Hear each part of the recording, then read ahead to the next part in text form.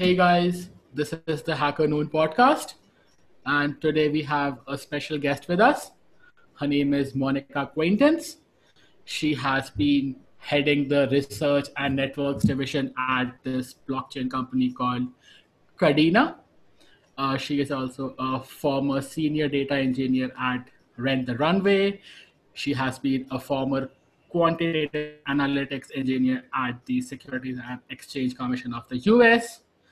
She also has experience in securitization and restructuring of commercial real estate assets in the investment banking group. And she has a double BA degrees in statistics and probability, as well as one from economics from the Columbia University.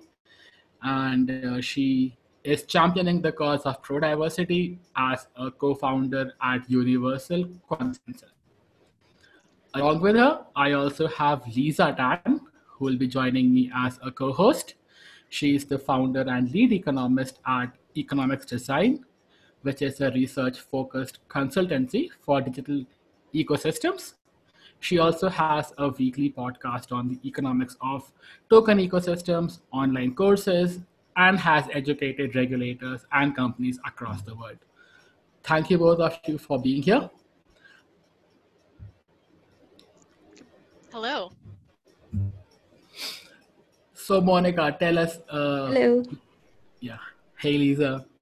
So, tell us a little bit about yourself, Monica. Like, how did you get started in the at the SEC? Like, how does somebody apply for your job?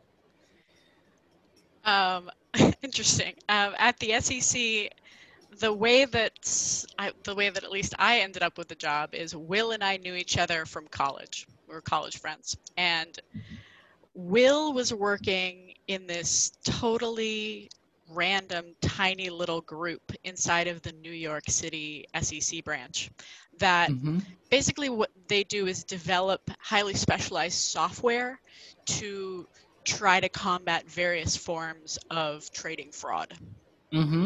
So somebody has to, when they subpoena the trade blotter for an organization, a bank, somebody has to actually take that trade blotter and then process the data, looking for any number of different types of trading that's illegal, like wash trading, where you wash in one account to another account in your same organization in order to make it look like the price is changing. Anyway, all kinds of different ways to commit trading fraud, and somebody has to make the software so that the SEC can try and catch it. And so Will called me up and said, hey, we have an opening in our group for somebody who likes programming system stuff and understands economics and has a background in banking. I was like, well, okay, great, let's do it. So I remember that those were some of the most grueling but also interesting interviews I've ever done.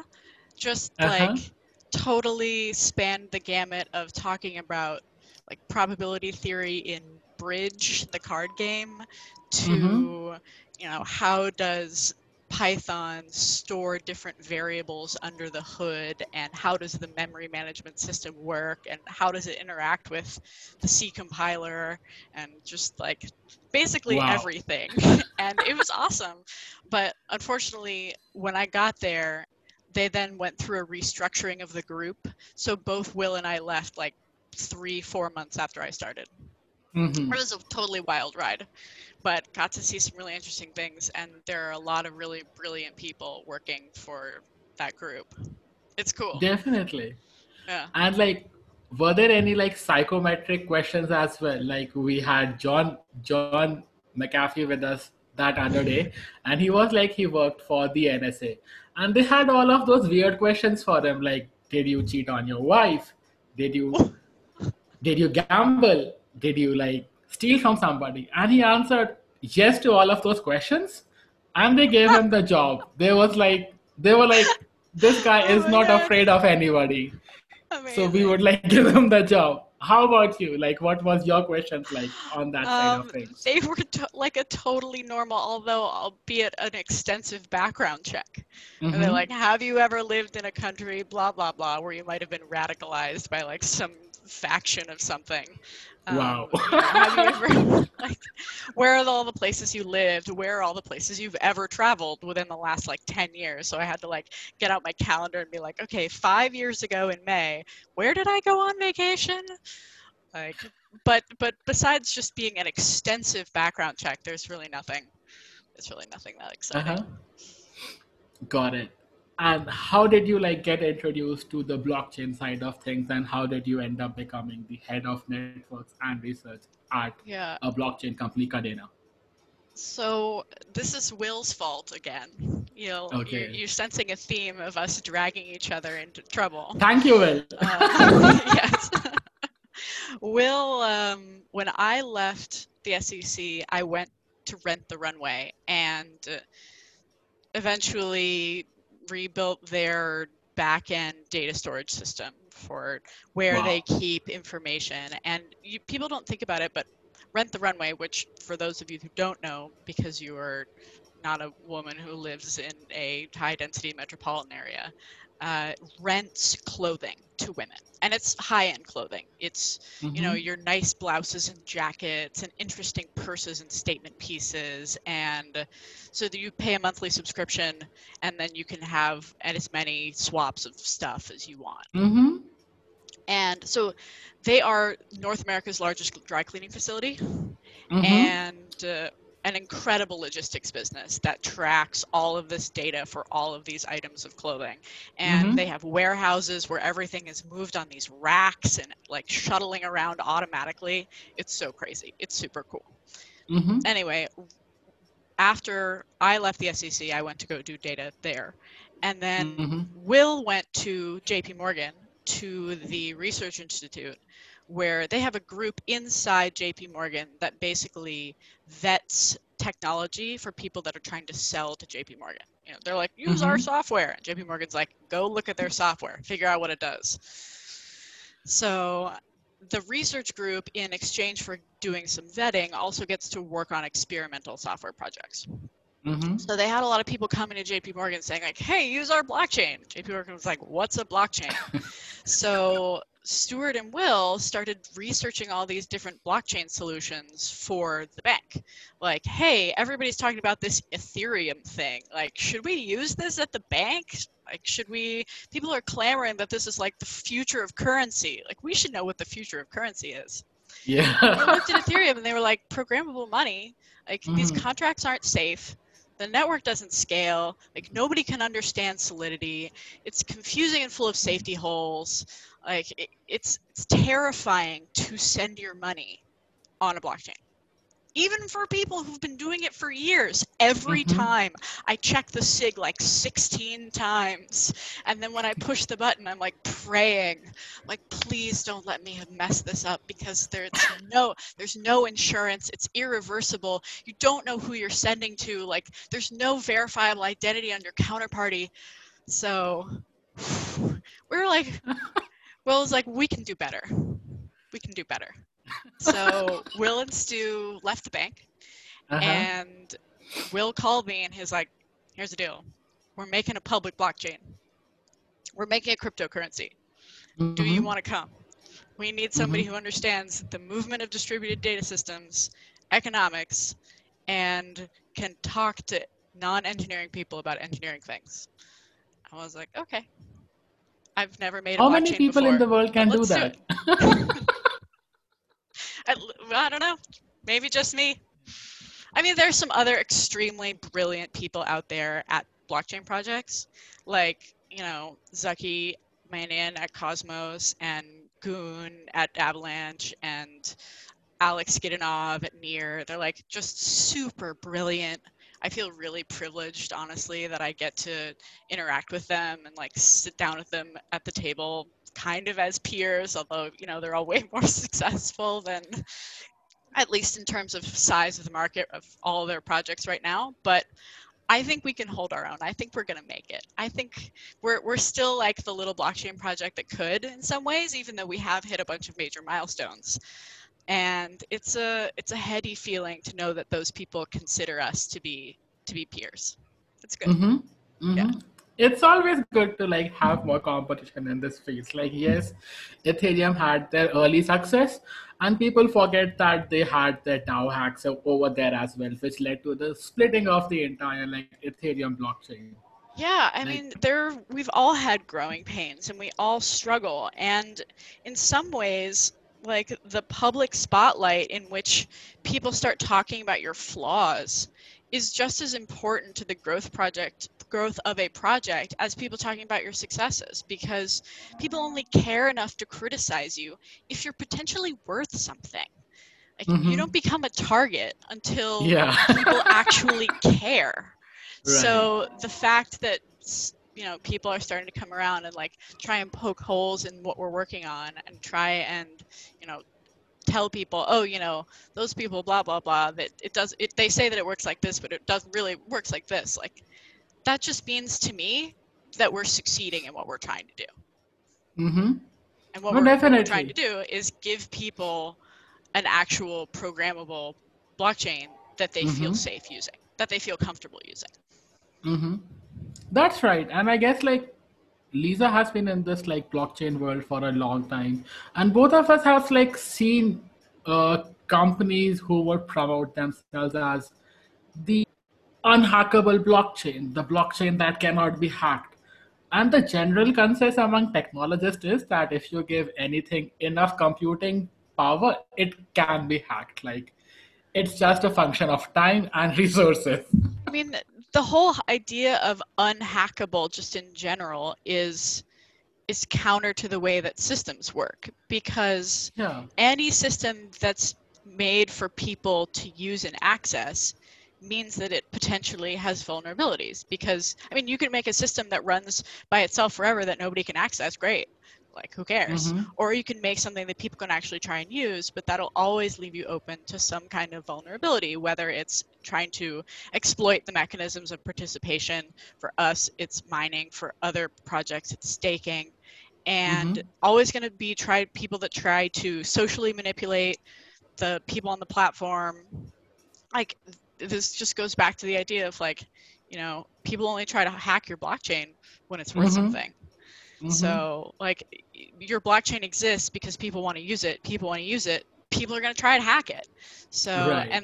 and all you can do is, in my mind, from a usability perspective, give the users as many tools as possible in order to try to let them control their experience, rather than making Mm-hmm. design choices like kind of like Ethereum did, where they're like, okay, I'm not sure whether this was a conscious choice or not, but they're like, code is law. That means that Right. when you release a smart contract, what you get in the wild is what you submitted.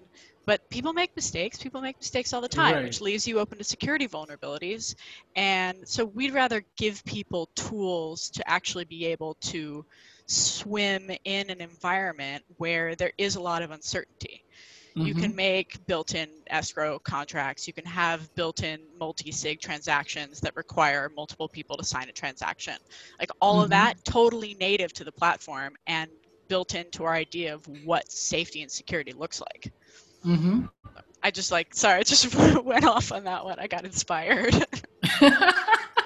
It's always like nice to hear people who know stuff talking, so no questions there. Okay, It's good, always like nice cool. to have people like that, yeah. Well, I feel like And I've lived the last yeah. 20 years doing blockchain, although it's only been 3. So we Mm-hmm. can have a nice, as deep as you want to go. As deep as you want to go. Perfect. So at this moment, I'd like to let Lisa take over and discuss how is your solution different from Ethereum from a tokenomics perspectives, from an economics perspective. How do you incentivize users? How different is it from the hundreds of others that we have seen? And I guess like Lisa has more experience on these, so I Yeah. will like let her take the floor. Yeah. So Monica, do you want to start introducing what Cardano is about and how tokens are being used, and talk a little bit more about Cardano? Yeah, let's do it. All right, so Cadena's purpose, when you go back to remember the genesis of the company and the blockchain, that what the original purpose of this was we want something that's straightforward and safe and simple, that actually provides the kind of services that Ethereum said it was going to provide. You know, truly be Web 3.0 programmable money, but also be as safe as possible. And so when we think about the structure of a blockchain and how we fundamentally wanted it to work, we wanted something that was essentially Bitcoin with scaling and smart contracts on top.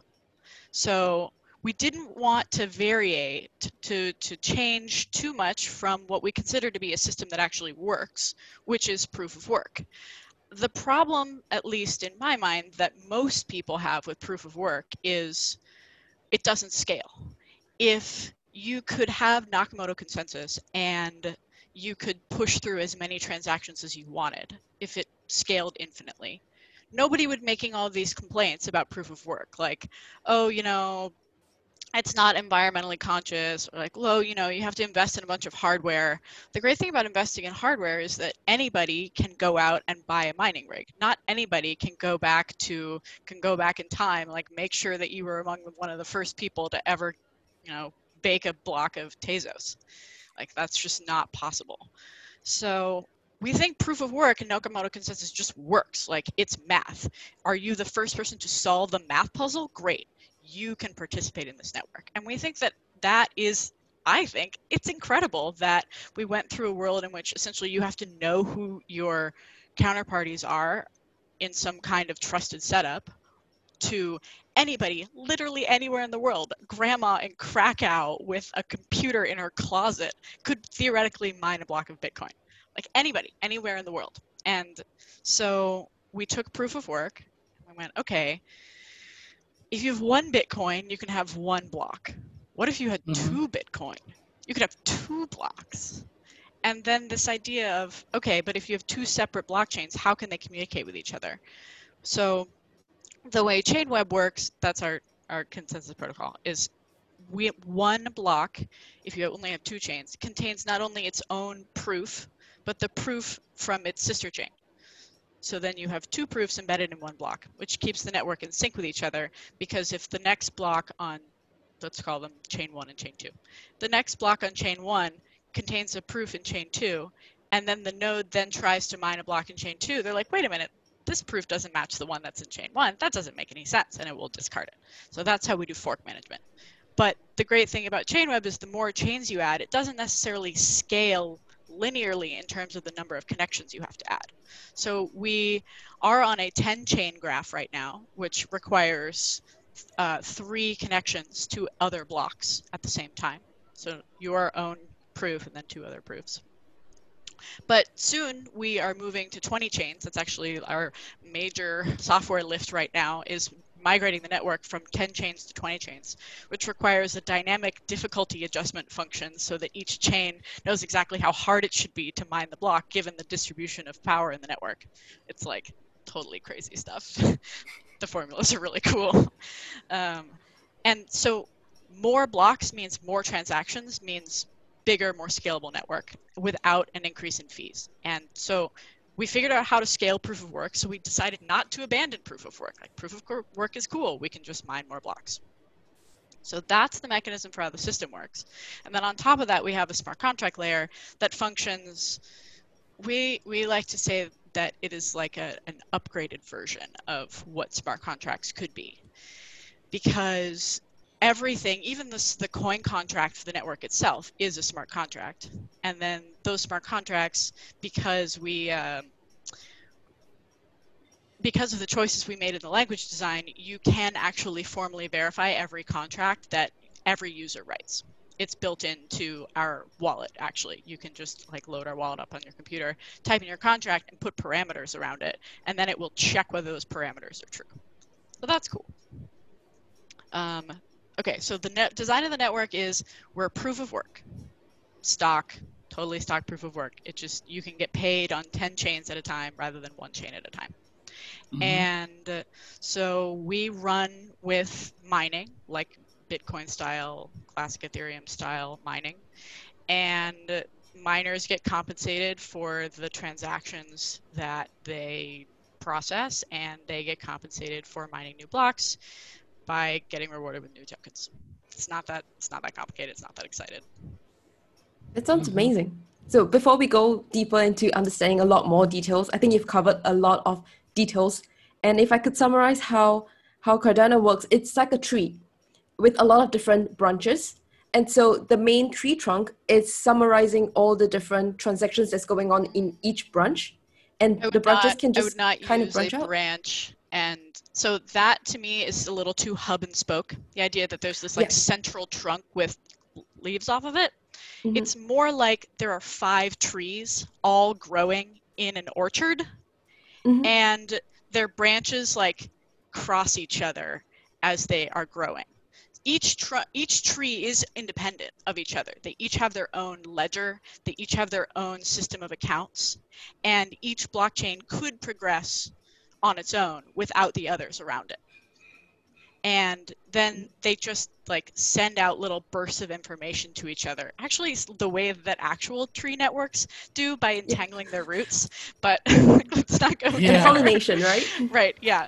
So it's more like you have 5 independent trees all growing at the same time. Right now we have 10 trees. We seem to have 20 trees. We just extend the metaphor to the whole forest. So whatever transaction is going on my tree can also be interacting with whatever transaction that's going on your tree, even we're 2 different trees from 2 different places. So the way we do that is with a cross-chain transaction. A cross-chain transaction, so if I do a transaction within the same tree, you can just do it in a single action, which is, I send something. When I would be sending to another chain, the way we do it is I say, okay, these tokens are going to go exist on chain 3 now. Please send them over there.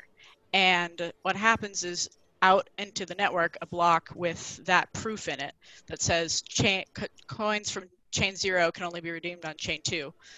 And then you on chain 2 see this proof come in. The coins have been burned on my chain, so that they're gone. The actual total number of tokens on chain 0 briefly drops.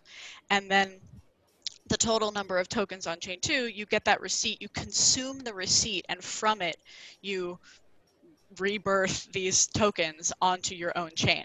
So the number of tokens on each chain doesn't actually need to remain constant. It's a totally free-flowing system, and it's a simple payment verification to go from chain 0 to chain 2. And if at any point during the middle, your transaction gets, like something happens, like the block that you were in gets dropped and, you end up with another fork. If you're before the transaction ever happened, you don't care. If you're in the middle, the receipt hasn't been consumed yet, so it's still out there floating. And then if you're at the back end, like you've completed your transaction, you don't care. So in the middle of the time before, once the token is being out there to be approved for transaction, and before the other person actually approves it, that ownership or that property, the rights of this token is still belonging to whoever that holds the receipt of the original token. Yes. Oh, that will really reduce the stress that you're talking about just now when you're checking and you don't know when your tokens are being verified. Yeah. The whole system is designed on trying to be as foolproof as possible. And trust me, it doesn't mean that you still can't mess up doing transactions. Like in the very beginning when we were running on testnet and we were firing transactions around to each other, I would screw things up all the time.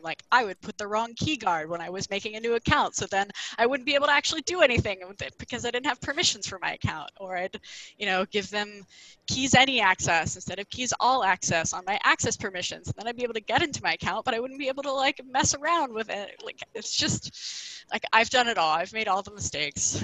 But this is how we build a strong system: is you mess it up enough times where you're okay, we really think that we've messed it up in so many ways, and then you pay people to come in and try and mess it up even more, and they're no, we can't mess it up either. So it's we're reasonably confident now that we've given people the tools to be able to protect themselves. Sounds really great. That's how you build a strong system. You have to break it down and make sure that it cannot be break down any further. Yes. You mentioned that you're going to use tokens as a way to incentivize miners to be approving all these transactions because you're using proof of work. For a new tree to be grown, so for a new network to be part of the whole entire ecosystem, do they have to, is that token related to a new tree being planted? Got it. So the structure of the network is fixed. Like it doesn't change. These are the 5 chains. These are how they talk to each other. It's defined in the network parameters that were created when we originally had network genesis. So it's not like a system in which you can like spin up a new validator that can talk to the other validators. Like there's no user involvement at all in the structure of the network. It's when you sign on, you see messages coming into your queue as a miner into the mempool that have as many different feeds as you want to subscribe to chains 0 through 9. And so if you're subscribing to the chain 0 message feed, you get transactions from there. You can bundle them into a block and you can mine that block. And you can subscribe to as many feeds as you want, 0 to 9. And so that the network itself is fixed in terms of its structure and the blocks you can see as a miner. That's why our upgrade from a 10 chain to a 20 chain network is going to be such an awesome achievement when we do it at the end of the summer, because this is us proving that we can migrate a network from a smaller size to a larger size, which means that in the future we can continue to fork out the network to larger configurations. It's important that the network structure is fixed because it means that we're going to like dip into a little graph theory here, that when you have your graph, that a fully connected graph would be where every node talks to every other node. That's too many messages. That scales like the n over n minus 2, like, you know, it scales extremely quickly. Nodes connected to all the other nodes. And so when we had the idea for Chainweb, it's really important to be able to have full propagation of information with the minimum amount of connectedness, but also the minimum diameter. Diameter being the number of hops you have to take for you to be able to talk to any other chain. So like, if I only want us to have, if we're a 10 chain, we don't want each node to talk to each other node, but instead I could send a message as chain 0 to you as chain 1, and you could forward it on to, you know, your friend on chain 3.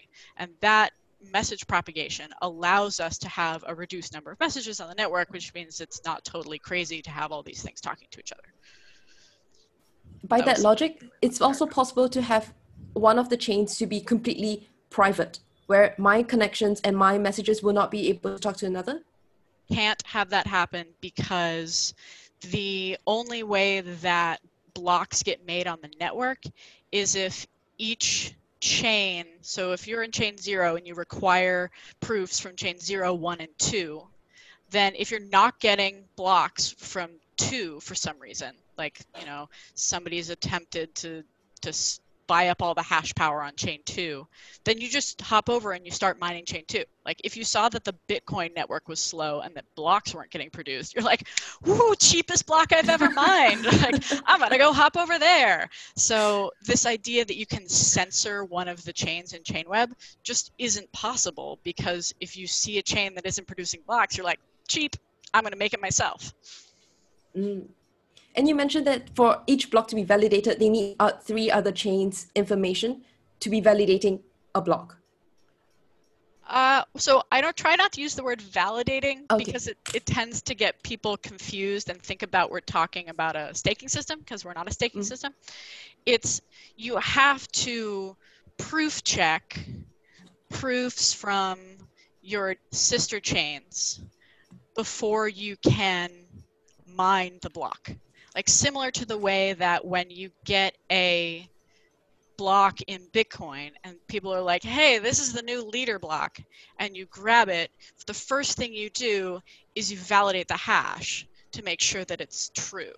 And then on top of that, you then start building your next block. You just perform that first step, make sure that this is true, with 2 other proofs as well from sister blocks, because you're maintaining the history for not only your own chain but also 2 other chains. It sort of mixes this idea of sharding in terms of, you know, that you're covering more than just your own share of the transaction pool in order to have some overlap. This gesture looks really funny on camera. But rather than it being from a validation standpoint, you're actually just checking the hashes of blocks on other chains.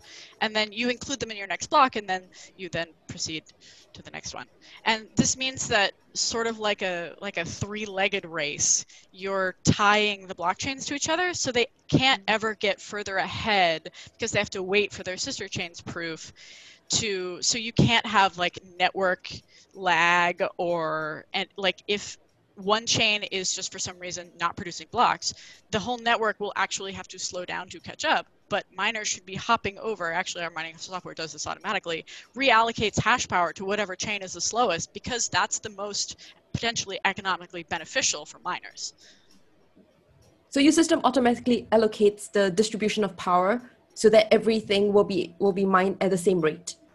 Well, it's not like it's not like some kind of malicious automatic reallocation. And miners could build their own mining software to allocate however they want. Like maybe they only want to mine chain 0 for some reason, and then they'll have to listen to a message queue from a pool in order to get validation on that the information that they're receiving from on their blocks are correct because they're not validating those other chains themselves. Like totally an option.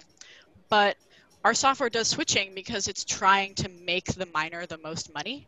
And so whatever chain is this, like we can imagine it like some kind of membrane where it's a pool of hash power. And if any chain is like lower than the others, it like pulls on the membrane and like pools the hash power down onto whichever chain is the lowest until it evens back out again. Sounds like time travel to me. Sounds like time travel to me. It's basically time travel. Yeah. Like I have been like listening to you guys for the past 5 minutes. I'm like, yeah, something gets created at this end while simultaneously like getting destroyed at the other end. I read that in some sci-fi novel. Yep. Very nice to hear that. Like I can make my own analogies. Yeah. Yeah, that's like the Prestige. The Jonathan exactly Nolan like Prestige, yeah. Yeah, where he's spoiler alert for the Prestige if anybody hasn't seen it. One of the magicians appears to be teleporting, but really he's just copying himself and then murdering his old body every time. But that's not the order that we do it in, because that wouldn't be safe for simple payment verification. It would result in double token. And you would have to trust that the first party would actually kill themselves. We actually do. We kill them first, and then we resuscitate them. We kill them I got dark fast. Yeah. Sorry. It's actually very helpful that both of you can speak to the rest of the world. I mean, people like me who don't understand these terms, because you guys need to break it down. And analogies are the best ways to do that. We could all talk about Byzantine fault tolerance, tokenomics, and the stuff that you guys have been talking, right? It would never register to the common people unless you guys can break it down. So, like, thank you guys, like, both of you for these wonderful analogies. Like, okay, we had to bring up Prestige and Hugh Jackman had to die, but it's all right. Right. I got called out for my analogies on a podcast a couple of weeks ago. We were talking about Oracle integration because we have a partnership with Chainlink, and our goal is to bring in data sources to our blockchain so that when people program smart contracts, they can get like, oh, a spot price feed for Ethereum. Like, let me know how much Ethereum is automatically whenever I'm instantiating this contract. And I was like, yeah, it's like you're sitting in a dark room and your brain has no stimuli, but then you turn on the lights and you turn on the radio and suddenly you're receiving information, and people are like, so Monica thinks like Kadena's like a brain, and Chainlink are like right, yeah, it's like a brain. You mentioned that code is law. It's not really a philosophy that you guys bring on board. So what would be your governance mechanism? Because another thing about oracles and having information from all these decentralized sources is that what if they're manipulated, and how do we know which is the most definite answer to how the smart contract should integrate the information so as to approve or to prove the check? There are multiple, you touched on multiple different things in your question, so I'm going to break them out into pieces. one of them is this idea of code is law, which is that when you ship your smart contract, it's immutable. And then you also brought up a separate issue, which is how do you determine whether the oracle you're using is trustworthy? I think those are actually like two questions. Okay. And so the first one, like, I guess if our motto isn't code is law, it's, you know, developers make mistakes. People are human, and we think that, or maybe it's that code is change, because when you think about software, like, you're literally always updating everything all the time. Code that is static is code that dies. It's code that no longer works and performs the function as intended, because we as humans are mutable, and our desires and business decisions and the things we need and our goals, like, are always changing, and code should serve that. Code should be an extension of your will, not something that manifests the will that you had 6 months ago when, you know, the API that you were hitting was giving you this, and what you really wanted to do was this. Like, what you should do is, like, every time as developers, what we're doing is we're building a castle out of sand on the beach, and meanwhile, like, the wind is blowing and the waves are coming in, and it's like scooping out the bottom of your sand castle every time they're like, we're gonna update the Haskell compiler, and we're like, no, don't do it. And like, oh, you have to update your operating system. Like it's just constantly trying to, like, shovel new sand down into the hole. So the idea that when you deploy a contract, you shouldn't be able to change it is like, well, that's totally useless. You can never, even your business decisions change. And smart contracts code looks, it's not code like system code. It's code that should reflect what you're trying to do and why. It is business logic codified and given to a machine and told to execute. So the whole idea behind Pact, our smart contract language, is, and the way that our system works in general, we have this, like, radical idea of you should be able to name your accounts different than the public key on the accounts. So you can, like, change the name if you want, which was, like, a totally radical thing that Ethereum didn't do. And you should be able to name your smart contracts, and then if you don't want to use that one anymore, you can just change the reference to a new name. So be like, contract A. You're like, contract A, version 2. So that you can actually change what's going on. So you can see the previous version of the contract. It's always going to exist on the blockchain, but you just might not want to use it anymore. And that's just like, oh my God, you can rename something? Like, totally mind-blowing. But it's, so that's our whole idea about code is law, is that, you know, code that is code is law, it just means code is dead. It's not going to happen. So that's the first idea. Do you have thoughts on that? Like, I personally, like, I am not a programmer, but I work with a lot of programmers, and none of them say that code is law, because the literal definition of code is law is code is God, and code is not God. You need to have room for evolution everywhere, right? There has to be a mechanism by which something can be evolved. We have all had constitutions, like Singapore has a constitution, the US has one, India has one, but we keep on amending it, right? So similarly, like, there has to be a mechanism, the way that I see it in the programming world as well. I had a few questions about your programming language, Pact. Sure. Yeah. So I read somewhere that it has the same, like, encryption mechanisms, like, which is symmetric encryption, similar to Signal and WhatsApp. And again, like, I don't know much, but what I like read somewhere that Signal security and WhatsApp security is not as good as it should be. So have you guys, like, improved upon it in certain ways, or like, how do you, like, guys take care of security and encryption within your services and within your programming language? Mm-hmm.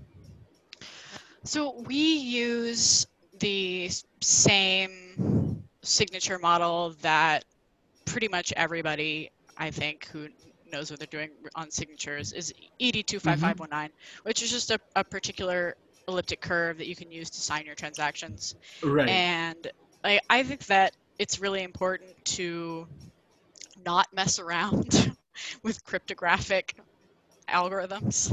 Mm-hmm. Like, I'm not a cryptographer, although I really like cryptographers, which is why I work with the International Financial Cryptography Association. But Mm-hmm. like, they're really awesome, and they spend a lot of time thinking about like, what is the shape of this curve, and what does it mean for numbers to translate on this curve? And, like, they're way smarter than me, and I think it's awesome. So our fundamental theory was, don't mess with what we know works. So we Right. use the same signature encryption scheme that like basically everybody else uses. And our hashing algorithm is a well-known and well-tested algorithm. We use Blake 2s, and so it's just not, we didn't mess around with any of that stuff. It's way above my pay grade to like try to deal with cryptographic hashing schemes. But like, yeah, let me like tell you, I spoke to Charles Hoskinson, the guy who founded the Cardano blockchain. So he is a cryptographer, and I asked him the same question, like surely do you believe that your cryptography is going to be secure? And he laughed at my question. He was like, these questions were answered in the 1980s. You don't need to Yeah. worry about it. Yeah, that's why you don't mess with them. Yeah, you don't have to mess with it. We figured that one. Math says math works. Yeah. We're out. So this is one of, we don't always agree, Charles Hodgkinson and me, but Mhm. I think one thing I can agree with him on is don't mess with good cryptography. Right. Yeah. Also, they also, at least for some period of time, were using Haskell as their the basis for their blockchain, which made me like feel a little heart pulse of solidarity because we use it too. It's his favorite programming language, and like he is the founder of the company. It Right? had to be Haskell. Yeah, it had to. We get to do some cool things because of Haskell. Yeah. Because specifically regarding Pact, the programming language, Pact is written in Haskell, but you don't have to know any Haskell to write Pact. It's like the way that Python is written in C, but you don't have to know any C to write Python. Like it's just from where did you germinate your programming language? But it means that when we were trying to make the formal verification system, it made it relatively easy to unpack the definitions of everything that you've defined. What does it mean? And reduce that into something that could actually be parsed in math. Thumbs up for that. Got it. And I also like read somewhere that Pact supports entirely new business models and on-chain services. Like, what could be like some of these like new business models that can be supported by Pact but not by some other languages? Like, let's say Solidity. We have Viper, if you have heard of it, and then there's this new one which is built by the people at Blockstack. They built this language called Clarity. So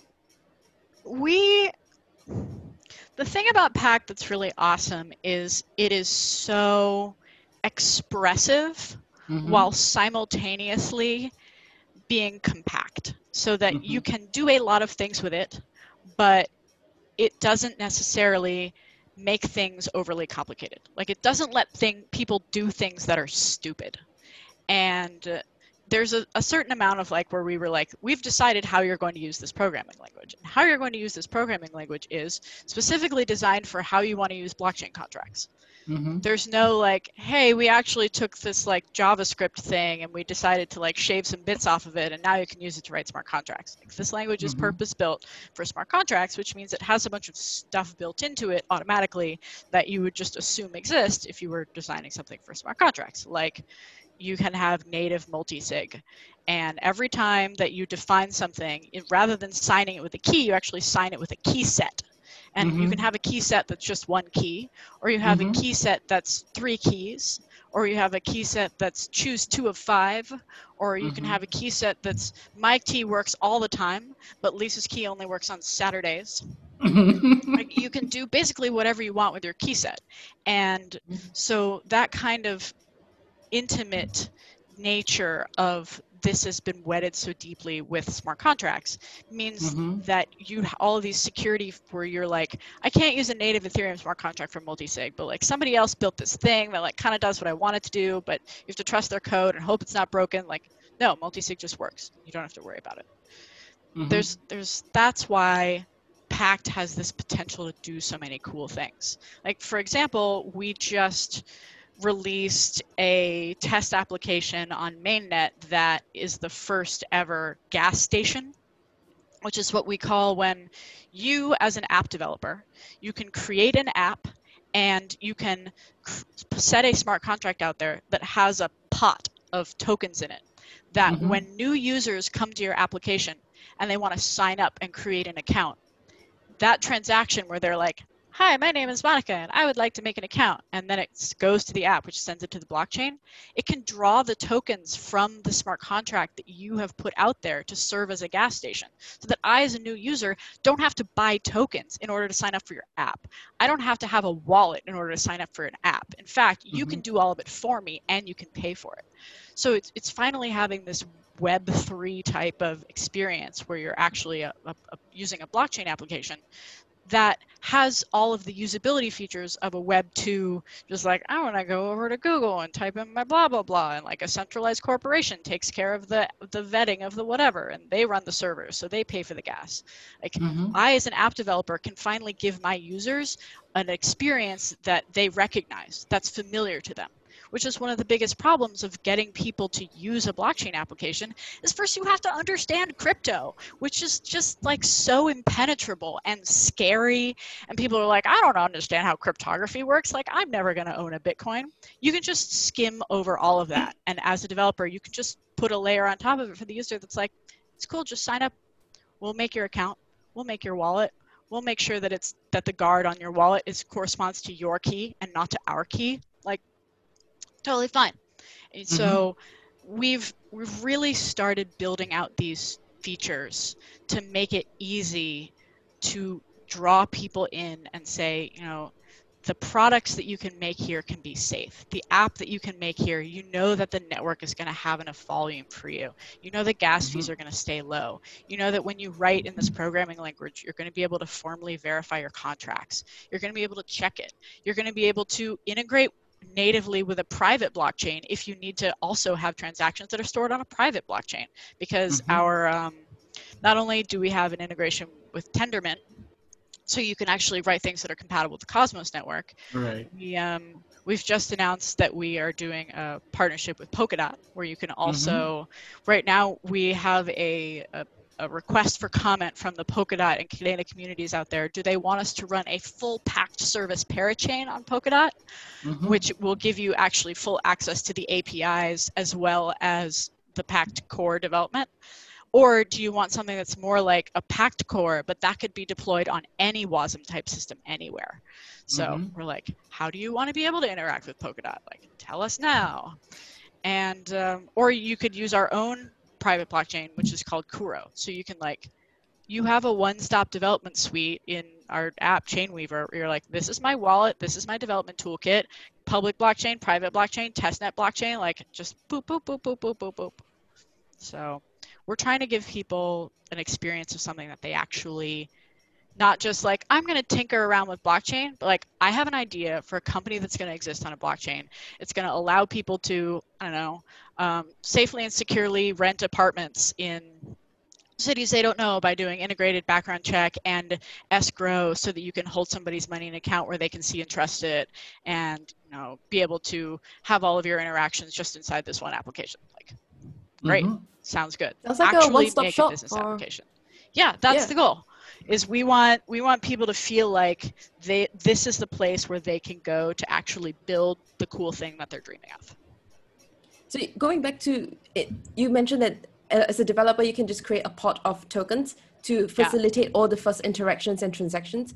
Where is this token coming from? Is it minted out of thin air, or the developers have to put in money to be funding No, they have to put in money, and that's like, you know, if you were running on AWS, you would put a bunch of like earmark in your budget, like, okay, I'm going to have to run servers in order for my people to blah, blah, blah. In this case, you just take that money and you're like, all right, I'm going to put in the smart contract and it's going to pay for gas fees for my new users that want to onboard.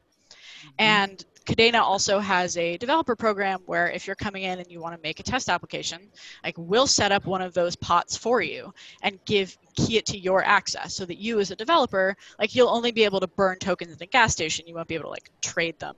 Right. But you can then use those tokens to go in and try and build stuff, and then it'll just automatically pay your gas fees for you, like doop, doop, doop. Got it. Let's take a step back and let's talk about a couple of terms that we hear in the realm of cryptocurrencies. What is the hardest word that you had to explain to your mom? Like for me, it was Byzantine fault tolerance. Like, what's yours? So the embarrassing thing, or maybe not embarrassing, is that my mom is actually way cooler than I am. And like way tech savvy. She's the head of innovation for this like mega huge law firm, and so she's always sending me like, did you see that Deloitte has just announced that blockchain is imperative to its strategy for 2021? Like, have you reached out to Deloitte recently to see? I'm like, mom. She knows all about blockchain. She knows all about proof of work versus proof of stake. She has opinions on like all of these blockchain people. So, I don't know, probably the hardest thing that I had to explain to my mom in the first place was, hey mom, I'm going to leave this sweet data engineering gig that I have with this company that I love, with my colleagues that I think are amazing, that's making bank and is probably going to IPO soon. And instead, I'm going to go make my own fake money and sell it to people on the internet. And she was like, what? Oh my God. But turns out that people actually really want to be able to have a programmable money that they know that they can manipulate in a trustworthy way. So I think that the money that we've made is actually, people are actually really into it. And, you know, we launched on Bittrex, which was our first real exchange listing in June, and it's gone very well. We're very excited. Congratulations. Thanks. It feels like people are finally opening their eyes, really, that we've been here all along, that we've been here, you know, before the bubble, through the winter, through the whatever the heck 2020 is. And, right? And we've, you know, every single major engineering milestone, we set a date, we hit our date. We set a date, we hit it, like mainnet, like consensus protocol is coming out on October 30th, 2019. We hit our date. Like mainnet is going to come out for executing transactions on the final date in March. And you know what? We set our date and we hit our date. Like everything we've ever said we were going to ship, we shipped. Everything that we ever said we were going to ship has worked. We've been here the whole time. So it finally feels like people are paying attention to the fact that what we've made does what we've said it does, and it's exciting. It's an exciting time. Congrats! That's a rare achievement, because a lot of times people don't really hit their deadlines and their end goals, their target dates. I've heard so many rumors and so many horror stories of like, well, they decided to rewrite the whole thing in Rust, and we scrapped our entire work for the last 8 months. Or like, well, they've decided that they're actually laying everybody off and moving the office to Singapore, wherever that actually means they are. Who knows? Like, and we're just like heads down, just doing the thing, just writing our thing. And now it's finally really starting to pay off. We've got we integrated with, Coinbase has this program called Rosetta, which is basically they're trying to make a standardized API for how exchanges interact with projects. So one of our major goals for the beginning of the summer was nail the Rosetta integration, like really, and provide them with feedback on their API on how to make it as tight as possible to serve our project, so that we are ready to roll when it comes to anybody that wants to integrate using Rosetta. We have, you know, a bunch of exciting things coming out now. It's like, people want to use our stuff. People want partnerships. They want to be able to connect to the things that we've made, to be able to use our smart contract language. We've got, tokenization of some hard physical assets coming due on our chain soon. And, people are really responding to the things that we've built. And it's an exciting time. It's a good time. Awesome. That sounds really, really exciting. And as an ecosystem continues to grow, more transactions are being made, and I would assume that you're going to need more miners on board. So what will be you mentioned your token distribution will be something similar to, the proof of work will be something similar to Bitcoin. Will your proof of work and the allocation and distribution of tokens will be related to the number of transactions that's available, or it's fixed at a specific parameters? Yeah, so the mine out for tokens on the network is fixed, and it's been fixed since the very beginning. We actually mine out on a 120-year schedule, so miners are going to get paid for mining blocks for a very, very, very, very, very long time. Like, may we all be around in 120 years to figure out what's going on with block rewards. But until then, for the next 10 years, the tokens are generated. Let me see. I have to do this backwards in the camera so it looks right. It goes up over time if time is going that way, and then it starts to level off over time.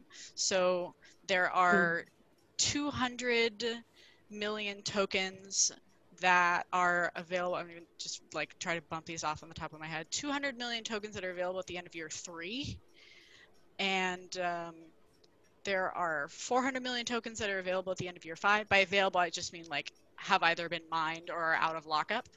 And so for example, at the end of year 1, there are going to be 65-ish million tokens, and 30 million of those go to miners. And then over time, that's the proportion that goes to miners gets higher and higher and higher over time. It's 70% of the entire network is mined, and 30% of the network was pre-mine, and most of those we are locked up for platform development over an actually extremely long time lock schedule.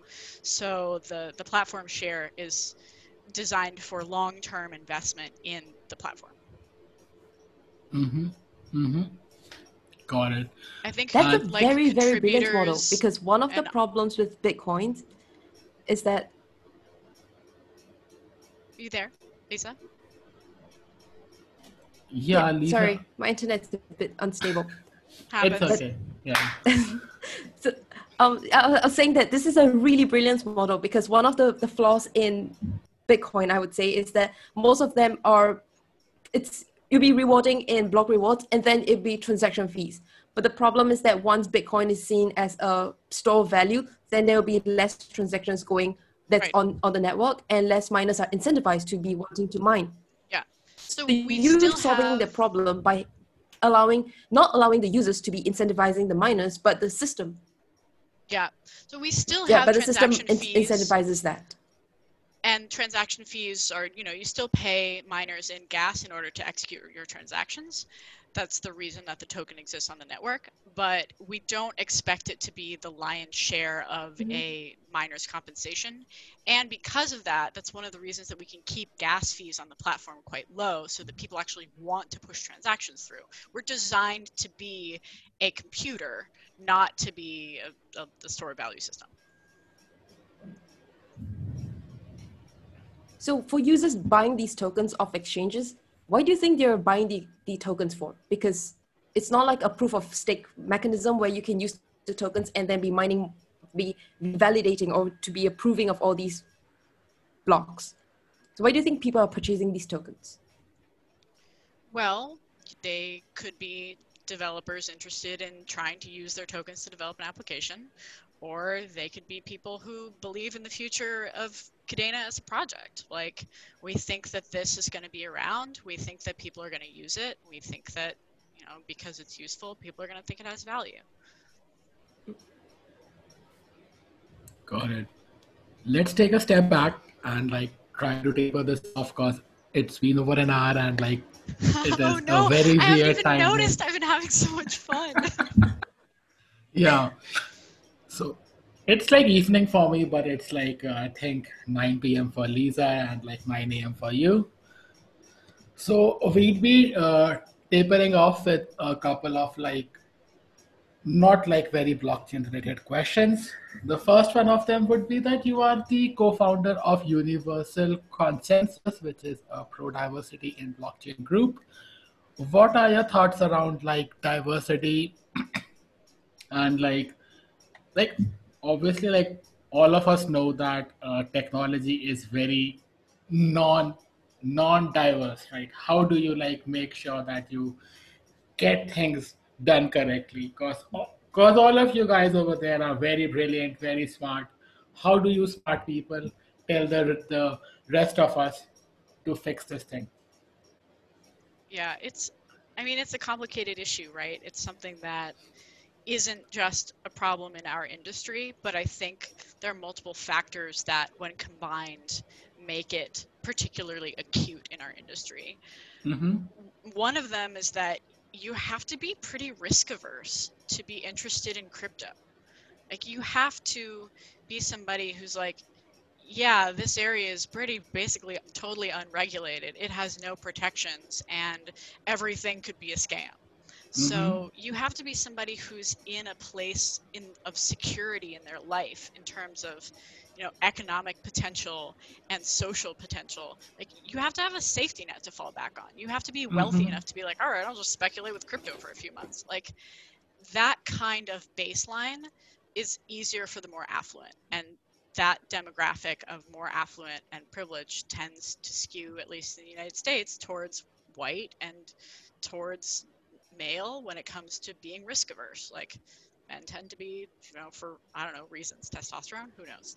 Let's not speculate like in terms of gender that way. I But wouldn't like that, yeah. like like men are more willing to gamble, women are more like, do we have a plan here? Like, what is going on? At least that's been my impression in life. And maybe this is because society pressures women to have children, and therefore, you have to know that you can be a provider, which means you're less likely to be like, all right, in my 30s, I'm going to just like totally skiv off from my nice, well-paying job that gives me benefits and instead like try to go start a crypto company.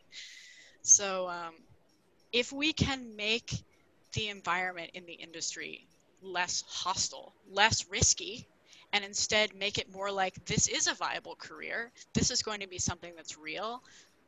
Businesses want to create things using blockchain because they don't think it's a scam. Like, these are tools. That's one way that we can bring more people into the industry, and more people means people that can afford to be less selective. Mm-hmm. So that's one. And then two is, if we can build these societal structures that, I got into this because I knew Will, and Will and I knew each other from college. But if I didn't know Will, I never would have even touched a blockchain. Like, that never, it wouldn't have happened. So how can we build these social networks that are more inclusive, that lift each other up, that give you an opportunity to connect somebody who knows somebody to something? And that's part of the whole idea behind Universal Consensus, which is recommending female speakers to conferences when they're like, look at our panel of 87 white men, 3 Indian dudes, and token Asian girl. Sorry, Lisa. Like, there's no need for that. There are plenty of really I thought incredible, that too many. intelligent women out there, and people of color out there, and people of different genders out there, and we don't need to like recycle the same speakers every time. So, and then there are a number of other, like the She 256 mentoring program out of Berkeley. Like, they're wonderful, they're amazing. They have been pairing up young women who are in the college program with women who work at, or even mentors who work at various blockchain companies, teaching them, how do you get into blockchain? How do you graduate from college and decide that you're going to go work at a blockchain company? Like, it shouldn't just be people who are risk averse, like dudes that know other dudes. Like, we can grow these networks. We can make this we can Mm-hmm. make it more accessible. So I those are think my culture also plays a huge role in that. Yeah, it really does. Like, women are disincentivized from an early age to go into sciences and go into programming and go into mathematics, and we're just then you have to select for all those things and then select for risk aversity in crypto. Like, all right, we're just making it The hard. stakes are higher, I guess. Yeah, and I would say that I guess in India, similar to in Southeast Asia or in the Chinese kind of culture growing up, your parents would tell you, okay, just be an engineer, be a doctor, be a lawyer, because these are safe, stable bowls, stable rice bowls. And for Right. someone of a culture growing up in this kind of culture to say, you know what, I don't want that. I want to do something completely different. I want to build my own bowl. In fact, I don't even want to eat rice in the bowl. I'm going to eat grass from a plate. And that's love this something metaphor. very different. And I think there's a culture barrier to that. I love your rice bowl. I love it. Yeah, there's definitely, I don't know whether this is, like, my mom, bless her, this isn't the first time I've just like tossed the salad bowl of my career and been like, whatever, like, let's do it again. And she, for all of her, like, she started a company. She was a software entrepreneur. Like, I am a software entrepreneur daughter of a software entrepreneur mom. Like, she was like, bowl? You want to use a bowl? Great. Like, I was expecting way less from you. I got lucky. Got it. I got mega lucky. I have Will. I have my mom. I have, I went to a good school. I'm extremely lucky, and I want people who are not as lucky as me to have the same chance that I did. Mm-hmm. Like, the reason why I brought this up about diversity is that there is this common understanding that it's a very, like, let's use the word cis white male dominated community which transacts in cryptocurrencies. Then we look at countries like Nigeria. I was looking at this graph where 32% of the people over there transact in cryptocurrencies like we do in fiat. How does that explain that? Because, like, these aren't, like, I'm sorry for the lack of a better word, but these aren't very affluent people the way that you see of affluence maybe in the West or in the, like, Chinese region. So how do we explain that? Like, and how can we get this section of diversity become like one of the early adopters and maybe like help get Africa find its feet and become, like, let's say, join the rest of the world in technological advancement? That's a really interesting question, and I don't know if I've ever considered it from that perspective before, but you're right. Like, people in Argentina use cryptocurrency all the time because their own Right. currency is a little struggling. Yeah. And people in, like, we work with this company out of Mexico called Altium, and they are looking for multiple different kinds of options for managing value in a country that doesn't necessarily have sophisticated systems for monetizing different kinds of assets or different kind of land, and so I think that we could do a heck of a better job of, rather than just allowing these populations to be consumers of our applications, cryptocurrencies, processes, but we could also get them to be producers of, there's no reason that, like, this company in Mexico is going to make their own company with a thing on top of our blockchain. And Right. that's part of the purpose of Kadena, of making Pact so user-friendly, so that you don't have to be an expert in, formal verification or, cryptographic hashing, blah, blah, blah, blah. Like, you don't have to be an expert to use our Right. system. And so you're right, we should increase our outreach. We should do better about, rather than just like trying to put our things out there, like proactively say, hey, you should be using this because it will give you the tools to control your own destiny. Got it. Another So thing that I that's, want to add. Yeah. Sure. I just want to add a little bit on Nigeria. The thing about Nigeria is that it's very women friendly, and a lot of the women, they are the household key to all the finances in the house.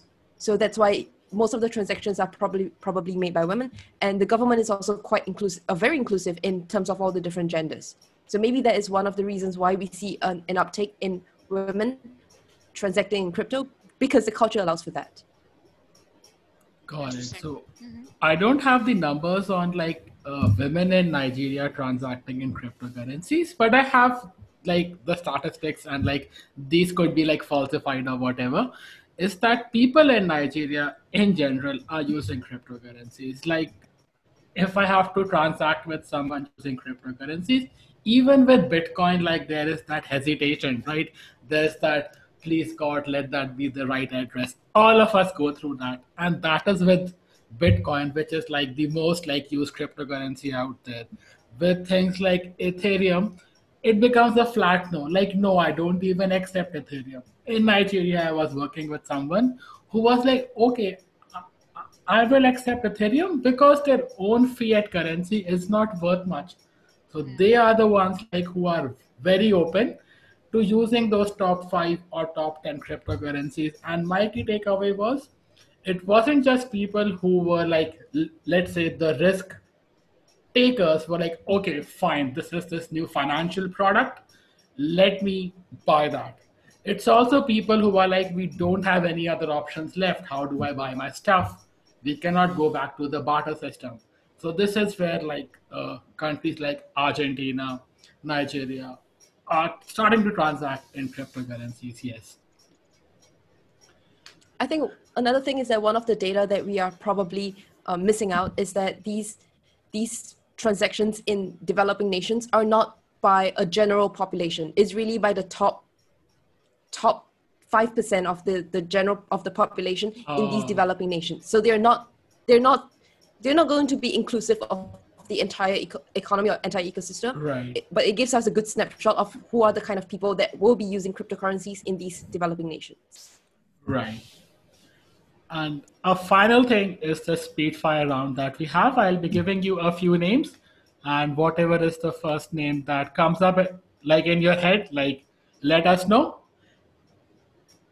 The first name is Vitalik Buterin. Actually, really sweet. Yeah, like just an actual genuine guy who's excited about technology. Right. He is very sweet. Yeah, Elizabeth Stark. awesome. She's super cool. She's one of the women in crypto that I'm just like, yeah, you know what? Do your thing. Do your thing, girl.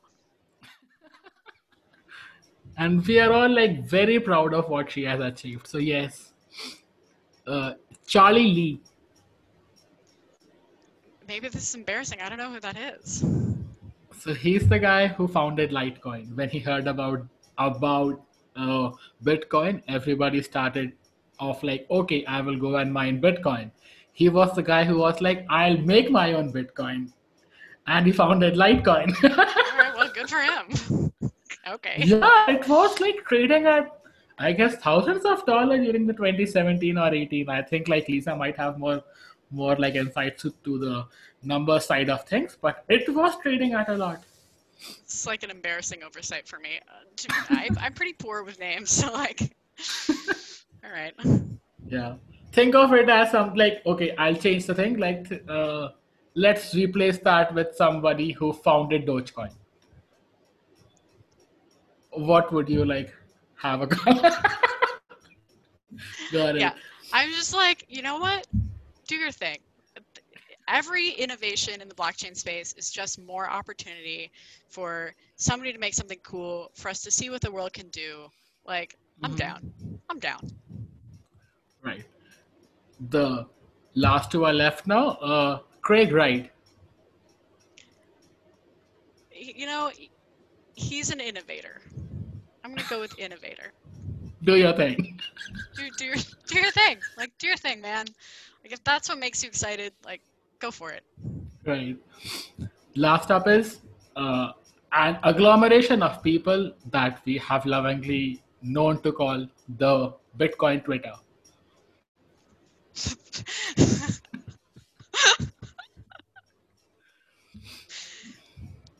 Do your thing. Do your thing, guys, gals, other. Do your thing. With that, we'll be signing off. Thank you, Monica. Thank you, Lisa, for joining us. And that's a wrap on the Hacker Noon podcast today. Thank you for listening to us, guys. and we would be seeing you soon. Thanks. Bye. Thank you. Bye-bye. Thank you, Monica.